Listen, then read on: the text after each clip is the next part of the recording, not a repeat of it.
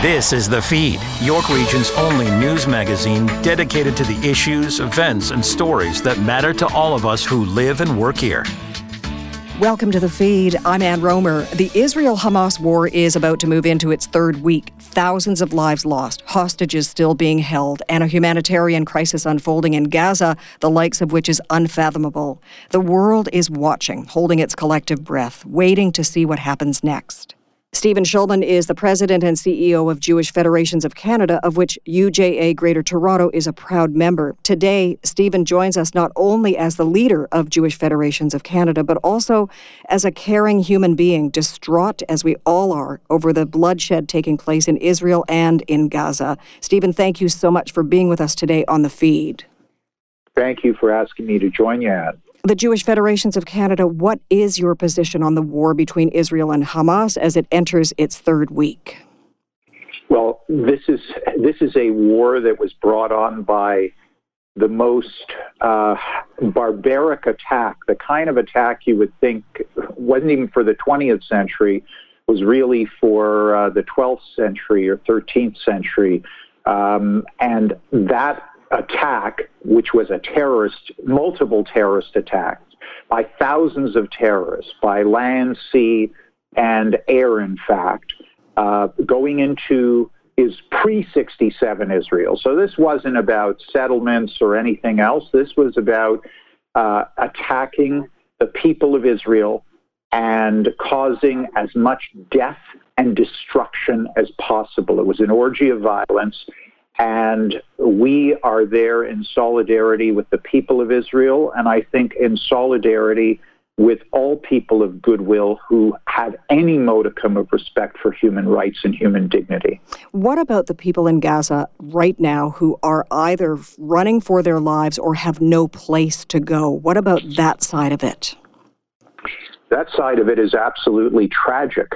The power in Gaza, which is Hamas, a terrorist organization, which is recognized as such by the government of Canada and most Western governments. That entity, Hamas, that organization, is guilty of war crimes against not just Israel, but in fact double war crimes against its own people by putting Gazans in harm's way, by attacking Israelis, not military, but in fact Israeli civilians, by shooting thousands of rockets into Israel every which way to try to do cause as much death and destruction as possible, and then to launch those rockets, those projectiles, from near hospitals and schools and apartment buildings and office buildings where people are working, and in fact telling Gazans not to leave when Israel gives warnings to say we're going to be targeting this area, and in fact threatening people who are leaving. This is an organization, a terrorist group that in fact sees death and destruction, whether it be in Israel or amongst its own people, as really the best things in terms of giving that organization more power. Stephen, what is your perspective when it comes to the finger pointing that's going on right now in terms of the bombing of a hospital in Gaza where there was hundreds of people who died and were injured, and it's absolutely shocking what took place. Finger pointing going on. What is your perspective on this? It's absolutely tragic, number one. Again, going back to the last question you asked, Anne, people are paying with their lives, civilians are paying with their lives because of Hamas's actions. But look, finger pointing, and I don't know when we're going to get the answer on this. And there may be different answers because Hamas is always going to say, and Islamic Jihad is always going to say, that it was the Israelis that did it, even if it was Islamic Jihad and Hamas. But I can tell you the record of Israel has been to say we're going to investigate these kinds of things. And in war, in the fog of war, there are accidents. That said, the Israelis came out very quickly, and the Americans the next day came out and said that, in fact, they agree with the Israeli evidence and that it was Islamic Jihad, in fact, that fired that rocket. But at the end of the day, news media reported otherwise off the top, and is treating Hamas and Islamic Jihad and Israel like they are somehow comparable parties in terms of credibility. We saw what Islamic Jihad and Hamas do. They target civilians, and we saw what Hamas has done with civilians in Israel and with their own civilians, trying to stop them from leaving, and in fact using them as cover. We have seen President Joe Biden stand shoulder to shoulder with the Israeli Prime Minister. Let's talk about what you want to see from our Prime Minister here in Canada. Well, our Prime Minister, and in fact, I was at a gathering in Ottawa early in the week. This was a conference that was planned long ago to fight anti-Semitism. What the Canadian community, including the one here in Greater Toronto, has seen over many years increases in anti-Semitism in all of its forms. And those incidents and increases tend to crescendo at times of conflict like this. So, in fact, the Prime Minister was at that conference, as was the Leader of the Opposition, the Leader of the NDP and Bloc Québécois.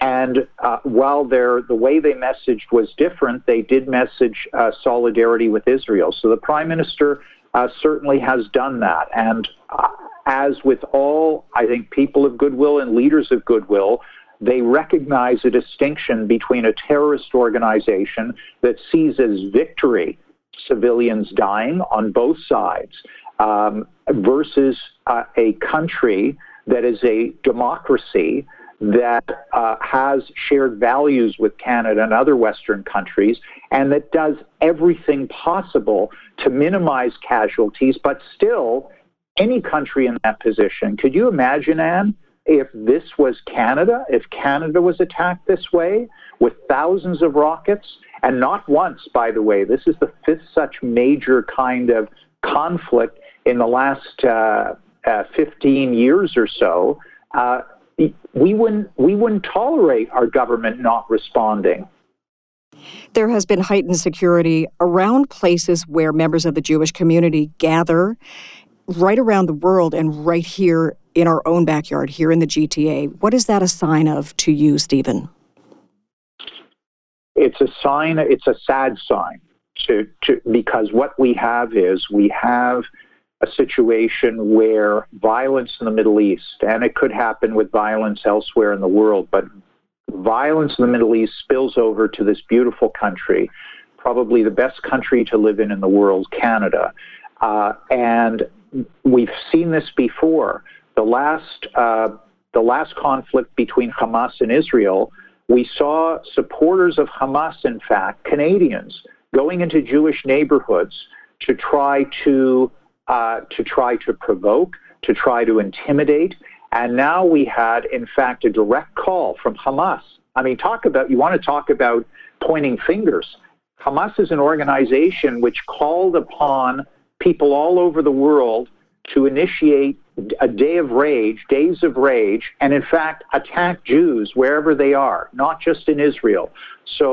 And then we ended up having a threat at a local high school. Thankfully, it was contained. The police acted. But you can imagine what concern this has brought in the Jewish community. There's already been greater and greater concerns here about security. So we have to do everything we can in this society to say, hands off our democracy. Everybody has to conduct themselves with the civility expected of all Canadians, regardless of who you support. You speak so eloquently as the president and CEO of Jewish Federations of Canada. Let's talk to you as a human being right now, humankind. And I question that word sometimes with the word kind in it, as I'm looking at what's going on in the Middle East right now. Can you tell me how this is affecting you as a person watching what's unfolding in Israel and in Gaza? Yeah, I thought the days of Jews being attacked en masse, and not just with rockets, we've seen that, and those are attempts, whether it be from Hezbollah or from in the north, or Hamas from Gaza or Islamic Jihad. Those are attacks. Those are attempts to kill Jews, plain and simple. They're outright anti-Semitic organization that promote hatred of Jews around the world. But then to have the images that we saw of babies with their heads cut off because they're Jewish, of Holocaust survivors being kidnapped and spat upon, and that kind of behavior, if I can call it that, being celebrated, and I can go on and on. That is distressing in a way that I never thought I would feel distress as a Jew living in 2023. And my wife's family were refugees in Europe, got ahead of the Nazis, kept moving east, and thank God survived, and came to Canada as refugees. And all those people who came thought a definitely better life. And it is a better life.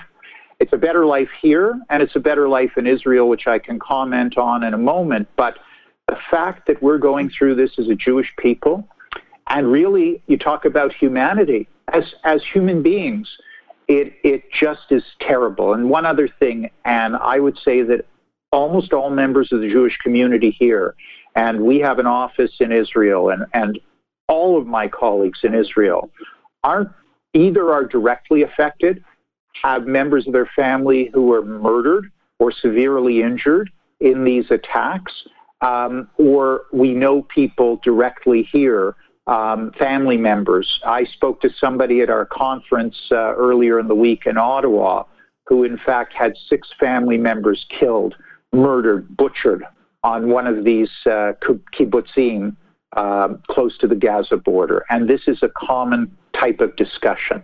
So it's very personal. Stephen Shulman, President and CEO of Jewish Federations of Canada, thank you so much for joining us on the feed.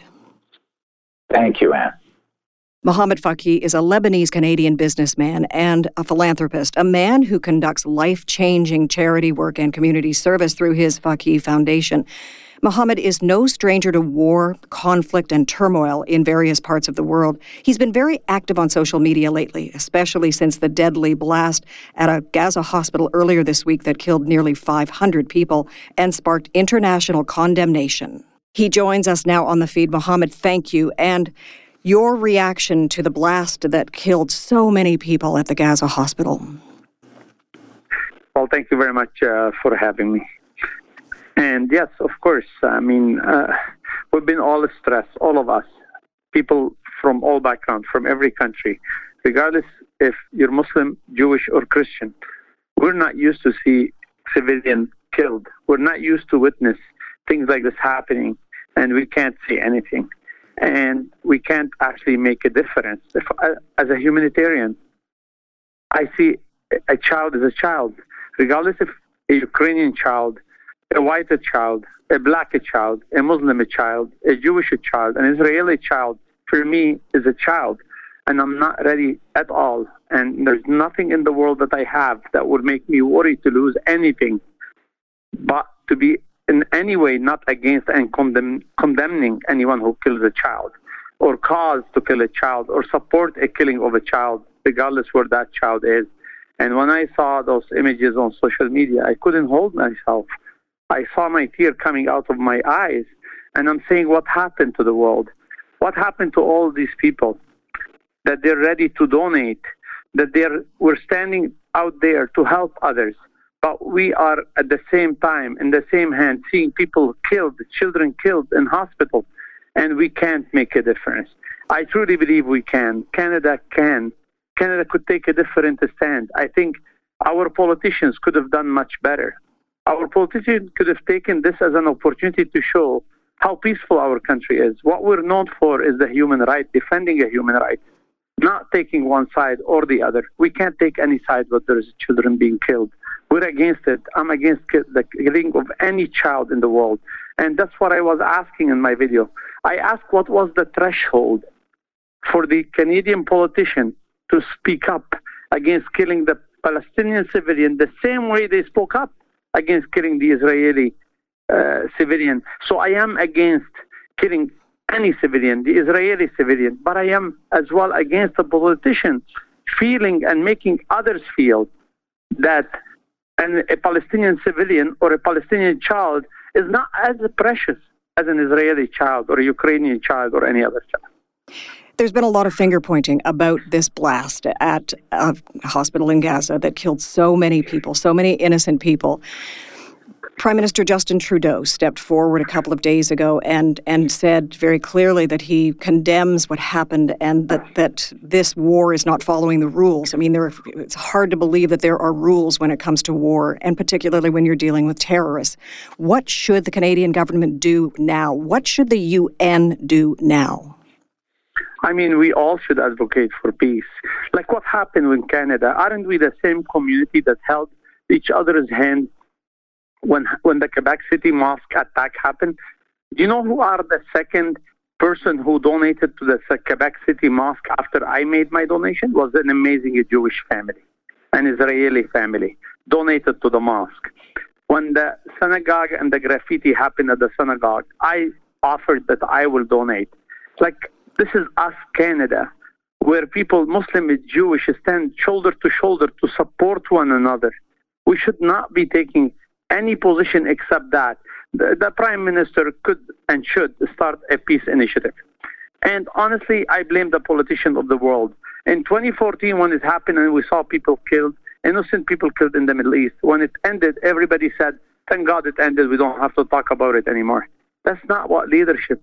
All of us could take a leadership role where we plan for a peaceful solution, where everyone will be living with dignity on both sides, and everyone will be living in peace. And, you know, leadership is not about hiding something under the rug and leave it. This is impacting Canada. This is impacting our street. The Jewish employee of every company aren't feeling safe. The Muslim employee of every company aren't feeling safe. The student in every school aren't feeling safe. So it is our problem. We can't say it's no longer our problem, but it's our problem, and for us to deal with it. And the way the Canadian way of dealing with things is try to advocate for peace and bring peaceful solution within the human rights that we all known for as Canadians around the world. I've known you, Mohamad, for years, and I respect you enormously, and I will always feel that way about you. I've always wanted to ask you this question. When you look at a person, do you see color? Do you see age? Do you see religion? Do you see anything? What do you see when you look at a person? I see beautiful people. I see a father and a mother.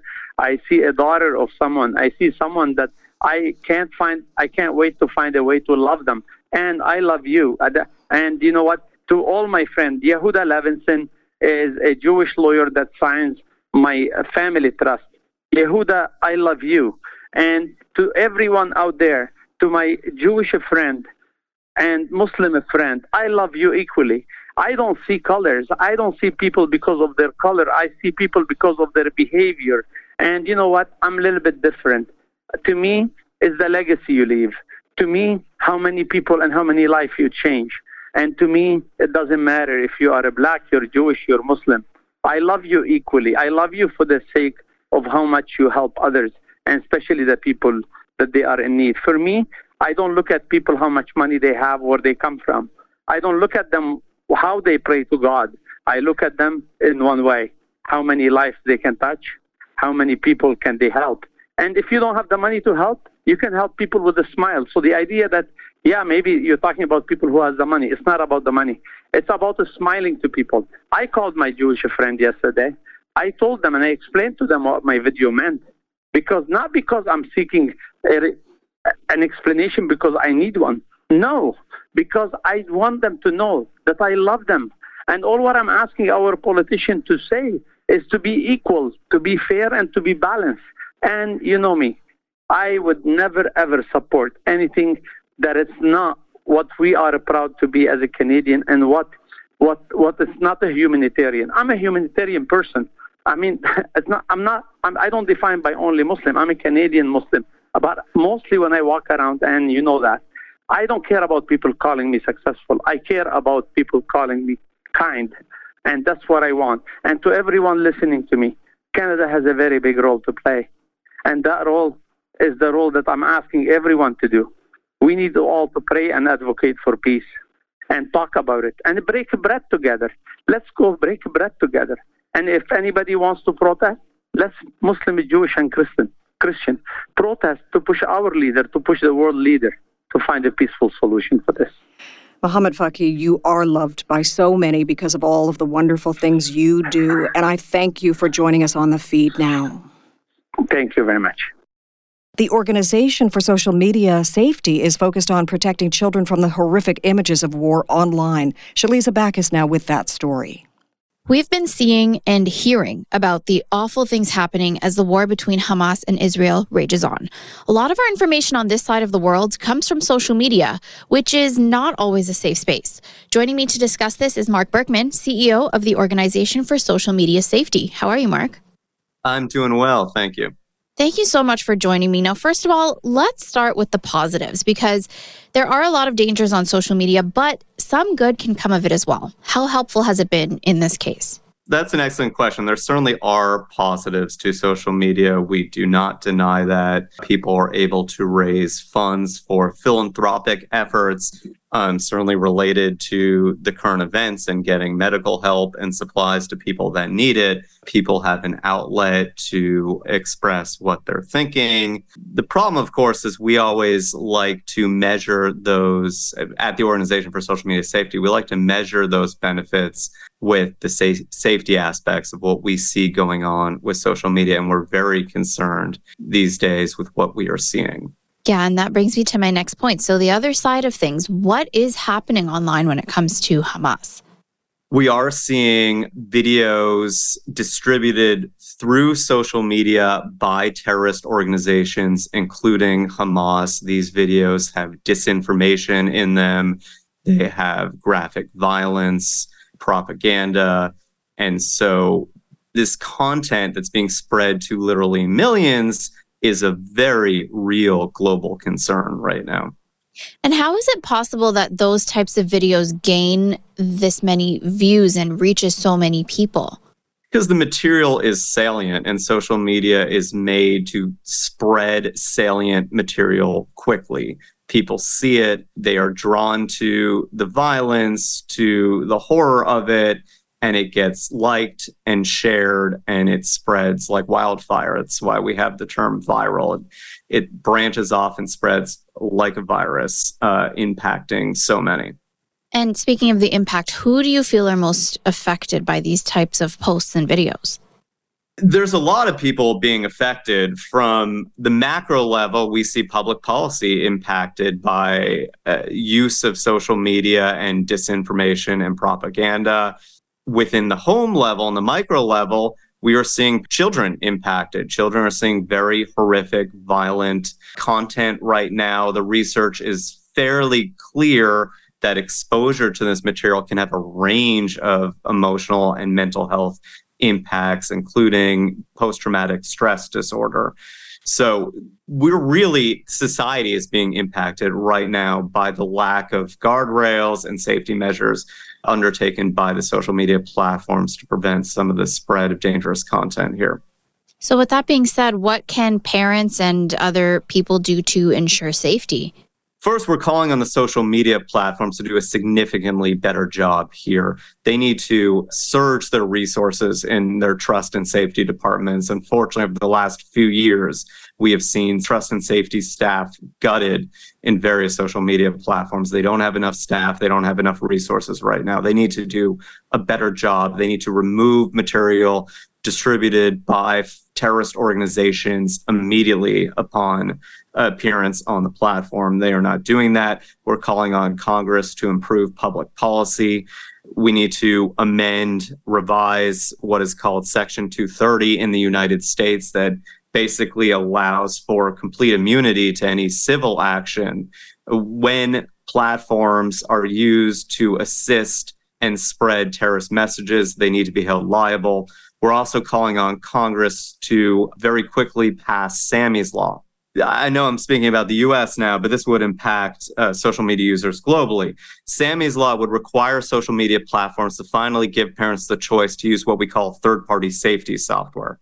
That's software parents can use to monitor children's social media use and provide parents with alerts when dangerous content comes across a child's account. That includes severe violence, that includes terrorist distributed material, so that parents can intervene and provide resources to their children at the exact right time. That is essential. And so on that note, we also recommend that parents strongly consider third-party safety software. We recommend and endorse software currently called Bark, B-A-R-K, that can provide those alerts that I just talked about.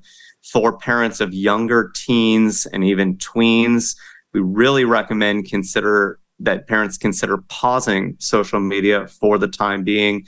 We are seeing this content pop up through a range of platforms, including YouTube and others, that young teens and tweens are using currently. That content is dangerous for children. So we want parents to really actively consider whether it's time to pause.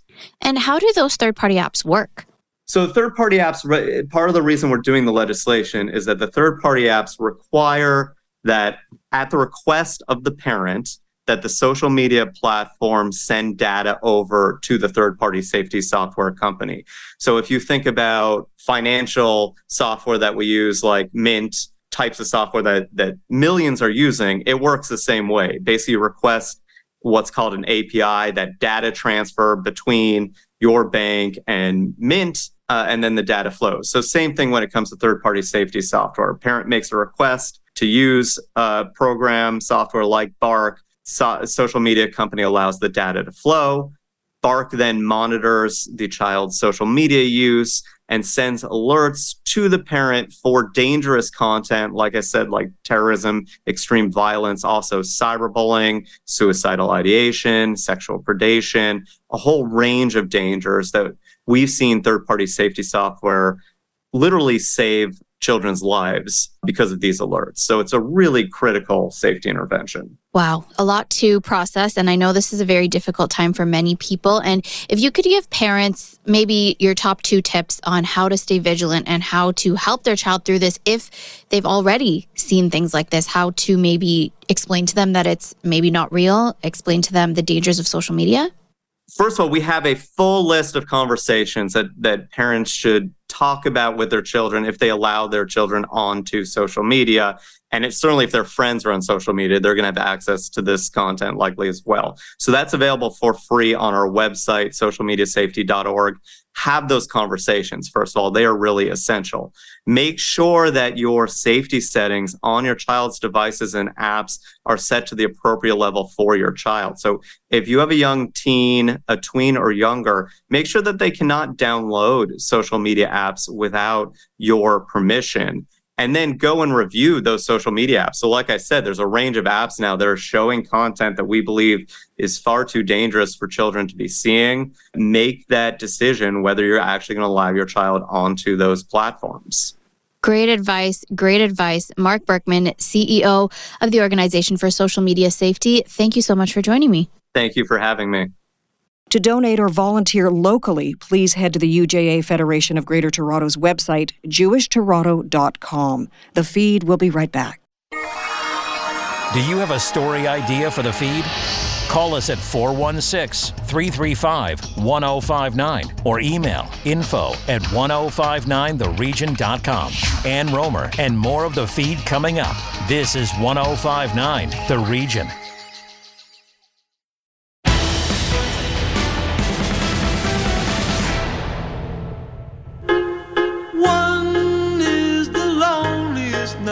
That you'll ever do. 2 can be as bad as 1. It's the loneliest number since the number 1. Loneliness. It is a big problem here in Canada and often goes unnoticed. But help is on the horizon, and it starts here in our own backyard. CMHA York-Simcoe is creating the first ever evidence-based framework and action plan to eradicate loneliness around the world and right here at home. Rebecca Shields is the CEO of the Canadian Mental Health Association, York Region and South Simcoe. She is our guest now on the feed. Rebecca, welcome to the show. I'm really glad that you're joining us today. Thank you so much for having me. So what exactly is happening here in Canada in terms of loneliness? Well, we all experience episodic loneliness. That's normal. Whether we have transitions, we move, we lose somebody. But I think what we're really talking about, what happens when somebody goes from that episodic loneliness into that chronic loneliness, and then they really feel isolated, and that's when it starts to really impact their health, their well-being, and all the risk factors come up. I don't know if you know this, Anne, but, chronic loneliness is equivalent to smoking 15 cigarettes a day. So it's a real concern for us at the Canadian Mental Health Association and all of our partners to help people manage and deal with chronic loneliness and basically deal with loneliness in our society. How does loneliness manifest itself, and how does it happen to a person? Well, that's a really great question because, as you know, from the pandemic, a lot of us experience a little bit of that episodic loneliness, which is totally normal. And it's really an individual experience about not just the quantity of connections that you have, but that quality of connections that you have. So somebody might have lots and lots of connections, whether online, but they can still feel really lonely. And then there's other people who may only have one or two good people in their life, but that quality is there and they feel really connected, and that sense of belonging and purpose that we associate with that wellness. And so how does it happen? As I said, some of the risk factors can be things like moving and transition, grief and loss of a relationship, a spouse. It can be about people who are refugees and new to our communities who've had to move away from the world that they knew. Even if it's a positive move where they've come for a new job, they can still lose things. And an area where we see it a lot, of course, and we talk about it a lot, is, our youth that go to university. And then they feel really alone in colleges and that transition in their life where they lose their circle of friends. So those are places where people can, end up feeling really lonely for a long period of time. And can loneliness also be a sign of something greater like depression? Can depression lead to loneliness? Well, I think they're interrelated, and that's what the research says. So, people who experience chronic loneliness have higher rates of anxiety and depression. But the way we need to think about loneliness and belonging is that humans are hardwired for belonging. We need it in our very DNA to survive. That's how we've grown up.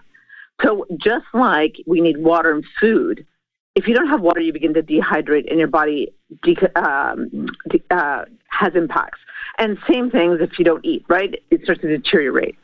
Well, actually, chronic loneliness, the same thing happens. So not only do we see it in anxiety and depression, we see it in terms of a whole bunch of physical impacts as well. That include, higher risk for chronic illnesses. We see, all kinds of breakdowns of the body from basically the stress of chronic loneliness. And in fact, there's some great research that came out of Alberta where they looked at the number one reason a senior would end up in hospital and stay there was because of chronic loneliness. So, because it can exacerbate existing conditions. So it's so much bigger than just anxiety and depression, but it can certainly be a factor to that. And in fact, it's a real risk factor for suicide. So we pay a lot of attention to this. They want to support people for their own health and well-being. So it's not just a feeling, it can actually do damage to your physical health as well. Absolutely. So let me ask you this. The U.S. Surgeon General declaring that loneliness is a new public health epidemic in the United States. Are we moving toward that here in Canada? Is this something that's becoming a crisis? I think it's really important. I've been watching this, and I got really interested in way back before the pandemic. I think the pandemic highlighted it.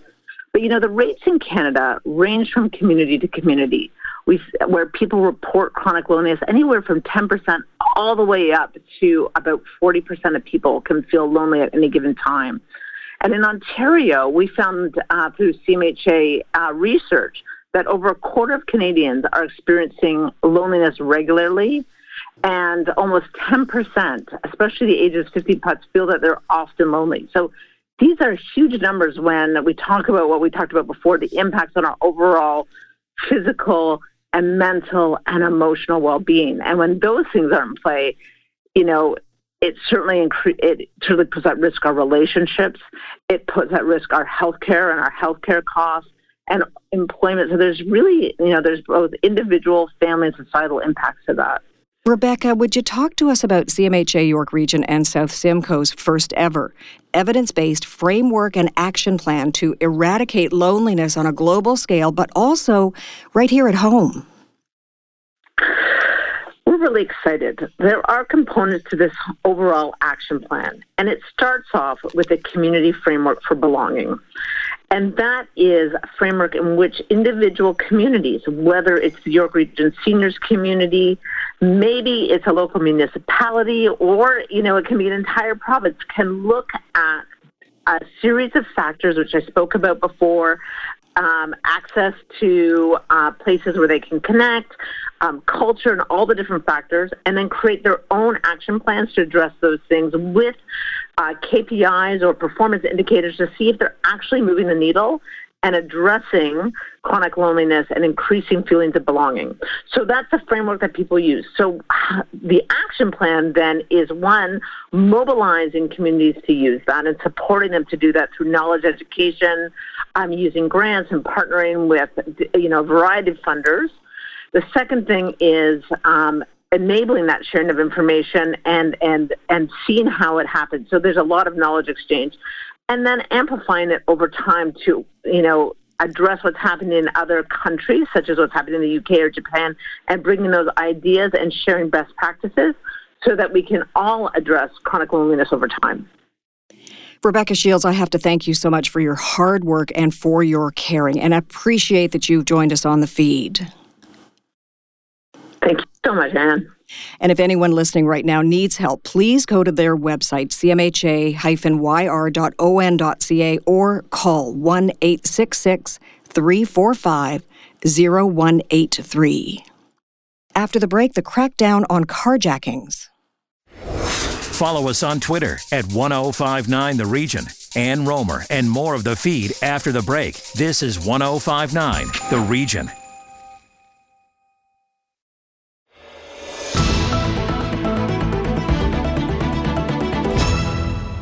Welcome back to the feed. I'm Ann Romer. With over 300 carjackings in the GTA alone this year, police are joining forces to tackle the problem. Glenn Perkins with the OPP. During recent months, we've seen an increase in the number of carjackings in York Region and across the GTA. In an attempt to combat this rising crime, the OPP is partnering with police forces to form the Provincial Carjacking Joint Task Force. To tell us more, we're joined by Detective Inspector Scott Wade. Welcome to the feed. Thank you very much. Thanks for having me. Detective Inspector, why was it important to create the Joint Task Force? Well, obviously, auto thefts are a serious issue across Ontario and the entire of Canada.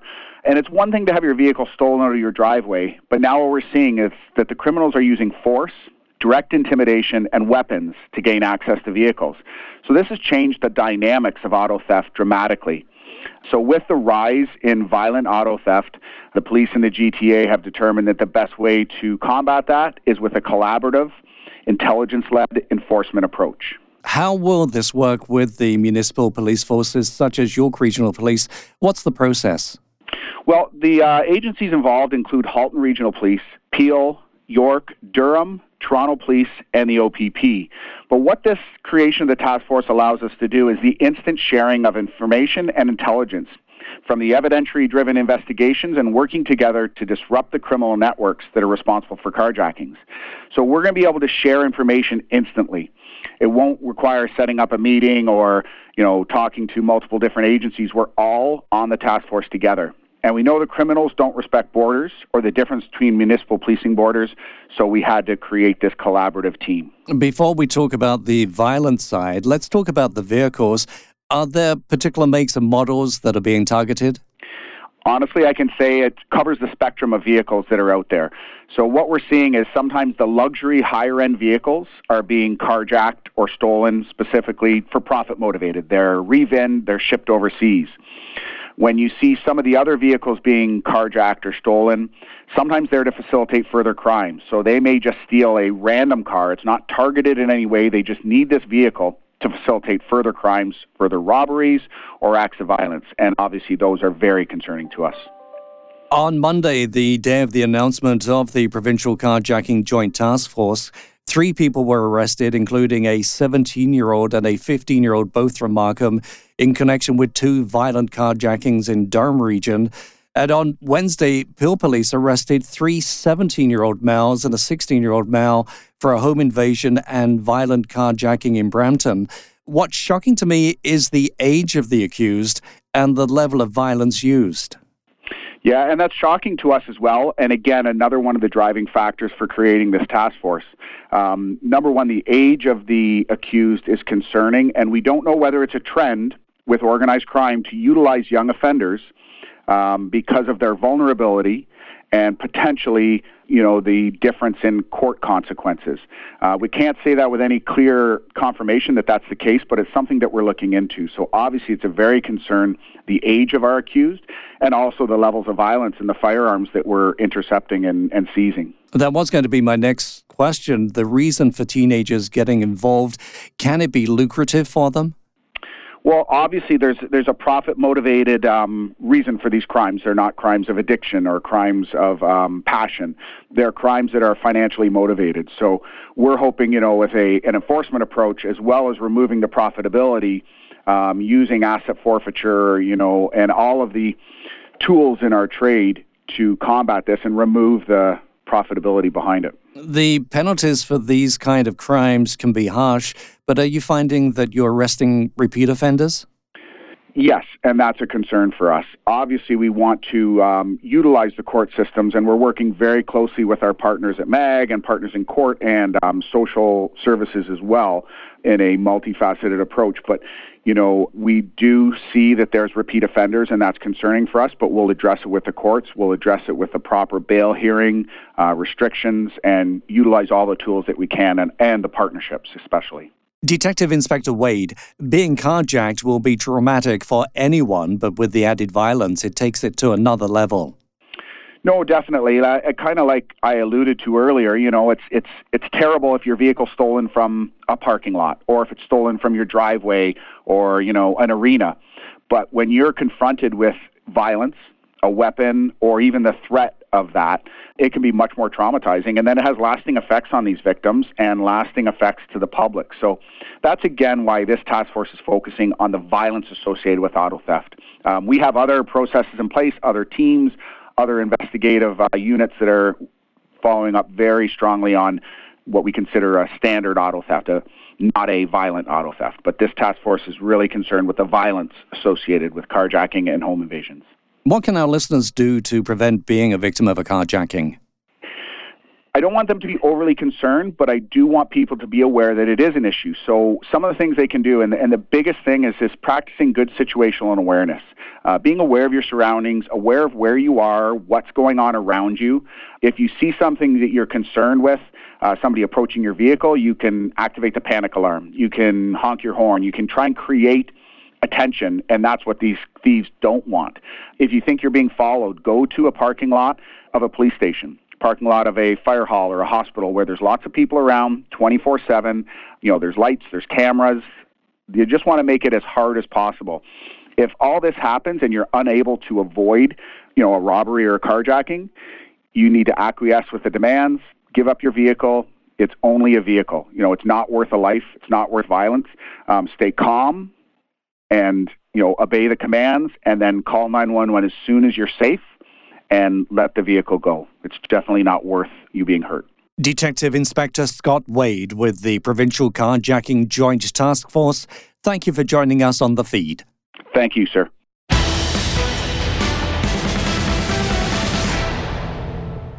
Small and medium-sized businesses have prepared for a recession, but now the focus is on cybersecurity, emerging technologies, and climate realities. Jim Lang with that story.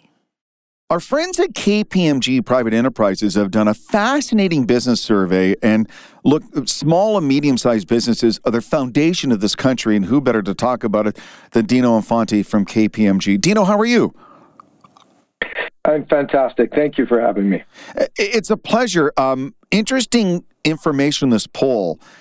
86% of small business leaders say their company's in a better position today because of the steps they took in anticipation of a recession. And I think as a Canadian, that's wonderful to hear. They're in that good of shape and they've prepared themselves that well, Dino. Yeah, it's great. I mean, certainly, despite some softening in the economy, the small and medium-sized businesses are actually quite highly optimistic over their growth prospects over the next 3 years. And what's interesting, even higher than Canadian CEOs of large corporations, which was around 80%. Something that I hear a lot about, and I know a lot about. I'm just going to jump in and out because there's so many fascinating tidbits in this survey from KPMG. 63% of businesses reporting their business has been a target of cyber attack, and I think that's a number that actually surprised me. It really jumped out at me when I saw that. Quite significant. It's interesting. No doubt that certainly inflation, interest rates are still a factor in terms of concerns about their growth prospects. But one of the emerging concerns was exactly that, cybersecurity. And many of the small and medium-sized businesses are feeling more vulnerable to rising cyber threats. And as you said, it's over 60%. And, they've really recognized that small and medium-sized businesses need to prioritize and invest in cybersecurity to really close that gap and build that capacity.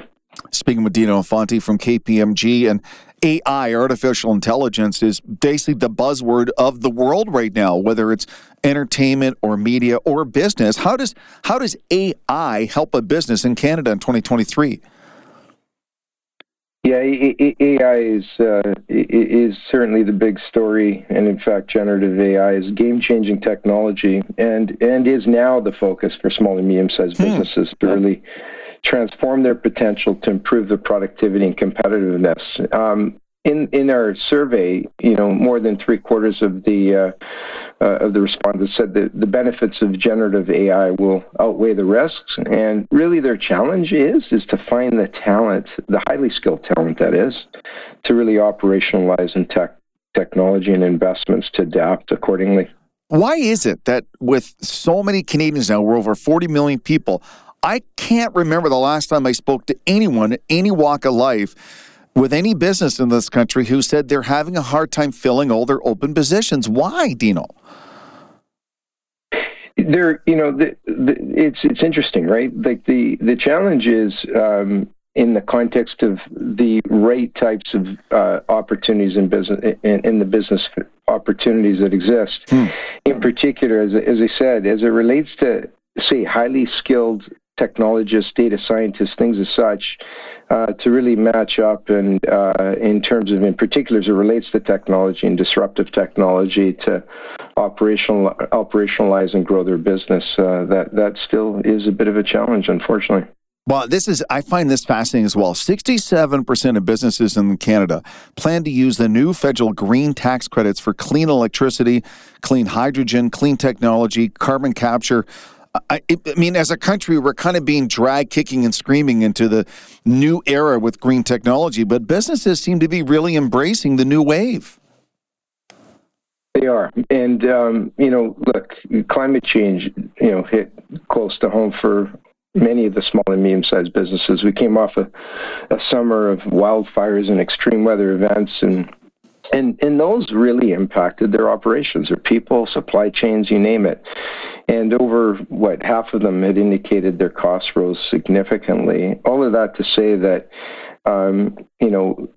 over 80% are more determined than ever to find ways to reduce their environmental impact. Now, here's the challenge, right, is 12 months ago, they really reined in the small and medium-sized businesses to look at their businesses and really recession-proof, if you will, because they were anticipating a recession. And one of the actions that many of them had took is to reduce large expenditures. Now, if you match that up with climate change and the ability to decarbonize, that costs money, and there's investments required. And the good news is, as you said, is that a good majority of them are determined to find ways to reduce environmental impact. And the way they're going to do it is they're going to access many of those green tax credits, which are available to them, which is fantastic. Speaking with Dino Infante in the feed, KPMG partner and national leader, private enterprise tax. This KPMG survey highlights a lot of interesting stories, and I always think about the tax credits that people get. What do they do with tax credits? And you say in the findings, 61% say these tax credits are influencing and determining their future business plans in such that they get these tax credits, and this is going to determine different things they do, different people they hire, different pieces of equipment they buy. It will, right? Because, again, they are determined, 80% of the small and medium-sized businesses, to find ways to reduce their impact, to decarbonize, et cetera. And that costs money, a significant investment. So the good news is the Canadian government has announced generous tax credits that are available to them that are going to help these small and medium-sized businesses ultimately to invest in decarbonization and reduce the carbon footprint. As you so eloquently pointed out, that not every company in this country is thriving, and you see every business is in a different financial situation, and that I think really rings true as we get towards the end of 2023, looking ahead to next year. Dino, is with interest rates, with inflation and everything. I mean, it's a month-by-month, year-by-year challenge for these small, medium-sized businesses, isn't it? Yeah, and a majority of them are highly optimistic, as we set out, and over their, regarding their growth prospects for the next 3 years. Now, exactly as you described, there's 10% or so that are not thriving, that are challenged, that are feeling less optimistic. They struggled after the pandemic and really weren't able to adjust their businesses. They have the looming repayment of the CEBA loans, for example. So certainly there's a segment out there that are finding it challenging still. But I think what really comes back is these big numbers, and quite a significant part of numbers in the survey for these small, medium-sized businesses who have prepared, who have done their homework, who listen to experts like you at KPMG and are going to weather this storm and be better for it down the road at the end of it. They certainly will. And again, right, is their focus and relentless focus on their business and making decisions to, cut expenses where they need to, put a pause on some large expenditures, improve operations, take, a laser focus on cash flow, et cetera. Those are all important factors in order to put them in a position where they believe they would achieve their growth ambition over the next 3 years. It's interesting as we have this conversation, we're talking about AI and the environment and carbon capture and all that information that's going on and trying to be better with your company and watching out for cybersecurity. Once upon a time, I remember when people went from paper receipts to digital receipts, from, like a handwriting a receipt to typing it out. And that was a change there. But eventually everyone changed over and they evolved and thrived. And I can kind of see the same thing happening with small, medium-sized businesses in this country at the same time with this situation. For sure. I mean, look, the technology is moving quickly, in particular as it relates to AI. It in some cases could be viewed as disruptive, but the reality may be is that it's going to bring incredible opportunities to innovate, and small and medium-sized businesses should embrace that opportunity to be able to transform their businesses to be more productive and have thriving small and medium-sized businesses in Canada that can be competitive to our counterparts in other countries. I always really enjoy these surveys, and I really enjoy your insights to businesses in this country, especially small, medium-sized businesses. I really thank you for taking the time and explaining this to the listeners. It's really appreciated. My pleasure. Thank you for having me. If you missed any part of the feed, please go to 1059theregion.com or wherever you get your favorite podcasts, including Apple Podcasts, Spotify, Google Podcasts, Amazon Music, and Audible. I'm Ann Romer. Thank you so much for listening.